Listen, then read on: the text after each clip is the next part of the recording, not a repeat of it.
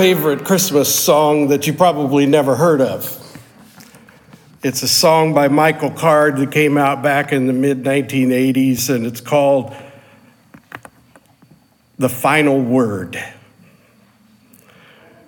I can't sing it because it's too high for me, and I wouldn't dare try to follow what you just heard anyway. So if you'll indulge me, I would like to read the lyrics to you. And I'd like to invite you to recall what Beth Ann read to you just a little while ago. You and me, we use so very many clumsy words. The noise of what we often say isn't worth being heard. When the Father's wisdom wanted to communicate his love, he spoke it in one final perfect word. He spoke the incarnation. And then so was born the Son. His final word was Jesus. He needed no other one. He spoke flesh and blood so he could bleed and make a way divine. And so was born the baby who would die to make it mine.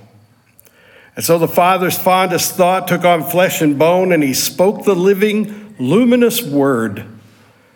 And at once his will was done. And so the transformation that in man had been unheard took place in God the Father as he spoke the final word. And so the light became alive and manna became man. Eternity stepped into time so that we could understand, because he spoke the incarnation, and so was born the Son. His final word was Jesus. He needed no other one. He spoke flesh and blood so that he could bleed and make a way divine. So was born a baby who would die to make it mine. That's the final word by Michael Card. Christmas time every year has become more and more poignant to me for reasons that I could not have comprehended when I was a little kid or even when I was a young Christian man. And that's because I didn't understand and appreciate the cosmic drama that is represented in the Christmas story. That story is one of the most revelatory you'll ever experience. And the funny thing is most of us know it by heart. We've heard Linus tell it every year in the Charlie Brown Christmas. We've seen the story portrayed in all sorts of ways, but we often overlook the cosmic supernatural side of this story.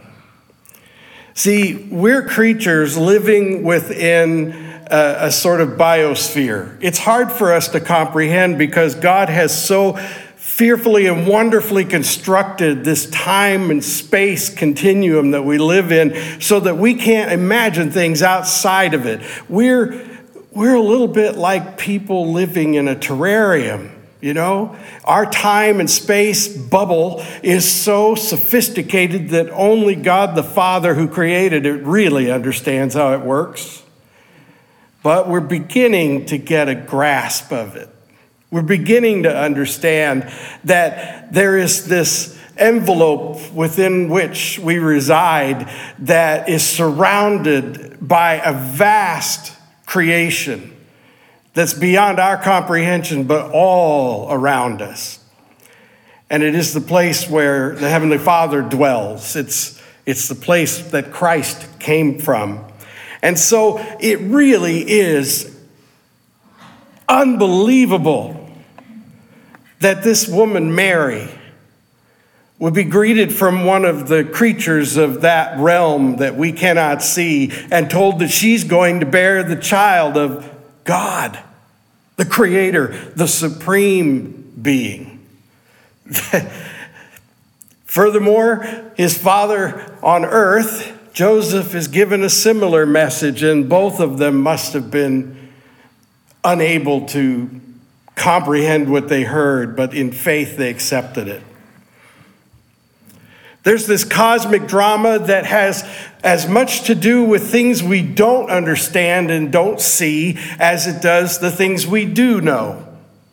And so while we understand that this virgin named Mary conceived the Son of God by the Holy Spirit, and she and Joseph followed God's plan that meticulously fulfilled every prophetic thing that had ever been said, and yet we don't even recognize, if we're not careful, the symbols and the signs and even the occasional rupture in the fabric of our envelope called space-time. That star that led the Magi to the place where Jesus was born, that star that seemed to be with this baby from the moment of his conception all the way to the night of his birth, that star, I believe, with all my heart, was not a astrological event. It was a hole in the fabric of space-time. It was literally a portal to the realm that is reality. And you know why it was there? Because God became man and he started out as an embryo, one of the most vulnerable of all living people. And then you know that God has an enemy. You remember as we talked last week about how God's enemy sought to create counterfeits of the real truth, the truth in love that comes from God, from the tree of life. And these counterfeit things are all around us, and they're always there to lure us away from the truth. And you got to understand that nothing but evil comes from the seething heart of the enemy.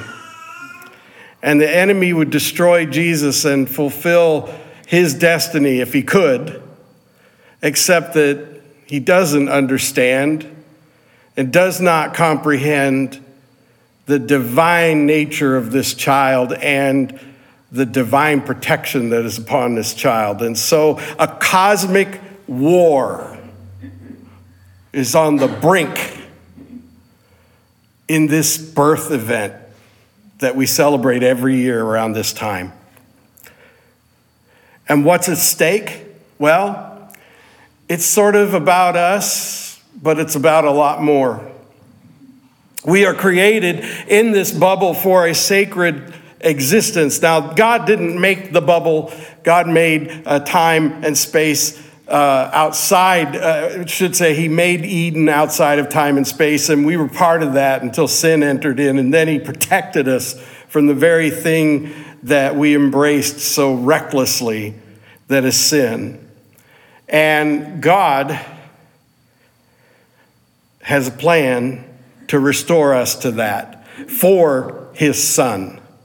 The Father's love for the Son is so extraordinary that nothing could please the Father more than to create the perfect companion for his Son. And he hasn't given up on that companion, which is you and me, the church, the body. We are the ones that were made for that purpose, and it infuriates the enemy and it delights the Lord every time you remember that that's who you are and what you were made for.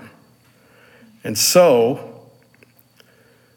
you're fighting as a creature, and yet an equal with the Son. You see, when the Son came, God's final word was spoken. Plain and simple. The word, the mind and heart of God expressed in a person who would then redeem all of creation from this fatal mistake in judgment that led to the condition we are in. And this Son, the final word of God, will defeat God's enemy. That part's not really about us, and much of what you read in the New Testament especially refers to how God is going to deal with the enemy. But as for you and me, the way God deals with us is to invite us to his table in peace and reconciliation. And to remember every time we take the sign of the bread and the cup that we have been reclaimed and reset from the inside out with the Holy Spirit so that we would be the breath of heaven. John Wesley and Charles Wesley understood this. Charles's hymns are so magnificent. I want to read some more music to you. And I want you to think about what Charles said sometime in the mid-1700s. Let earth and heaven combine, angels and men agree to praise in songs divine the incarnate deity. In other words, God in the flesh. Incomprehensibly made man. He laid his glory by, he wrapped him in our clay. Unmarked by human eye, the latent Godhead lay. Infant of days, he here became. In other words, he was outside of space and time, and he took on a temporal life that has limits. And bore the mild Emmanuel's name. You remember Emmanuel means God with us. Unsearchable the love that has the Savior brought. The grace is far above of men and angels' thought. Suffice for us that God, we know, our God is manifest below. He deigns in the flesh to appear, widest extremes to join. Think about that. He's really trying to marvel in these words at the vastness of this crazy proposition that occurred when Christ was born. To bring our vileness near and make us all divine. And we, the life of God, shall I know, for God is manifest below, made perfect, first in love and sanctified by grace. We shall from earth remove and see his glorious face. His love shall then be fully showed, and man shall all be lost in God. Isn't that remarkable? It's what I've said about the hymns for as long as I've been a pastor. You can preach a sermon for 30 minutes that doesn't say as well as something Charles Wesley can write in a poem with 4 stanzas. And there it is, right there. Let earth and heaven combine. So, as I've said to you many, many times, you will see the enemy in the chaos and the oppression. You will see our Lord at work in cosmic order, and you will know the difference because the signs of God's intervention will bring light to the darkness. Make no mistake about it, that portal in space-time that we call the Star of Bethlehem, you know what I think it is? Now, some of you boys and overgrown boys will understand this analogy. It's like in the summertime when you play with a magnifying glass at a tiny ant's expense. Yes, you're chuckling because you know. Did you ever think that all the glory of heaven was concentrated on a little small thing that we call the Star of Bethlehem? But in fact, it's the intensity magnified, as if to say to the enemy, get anywhere near him, and you're going to be an ant. You're going to be a crispy critter. The glory of heaven concentrated in small openings in the fabric of space-time is something of a force to be reckoned with. No wonder Mary's perfect response to this good news that Christ would come through her in this most extraordinary way was, my soul magnifies the Lord. Let us pray. Thank you, God, for your word. For your sake, burn it upon our hearts, we pray. Amen.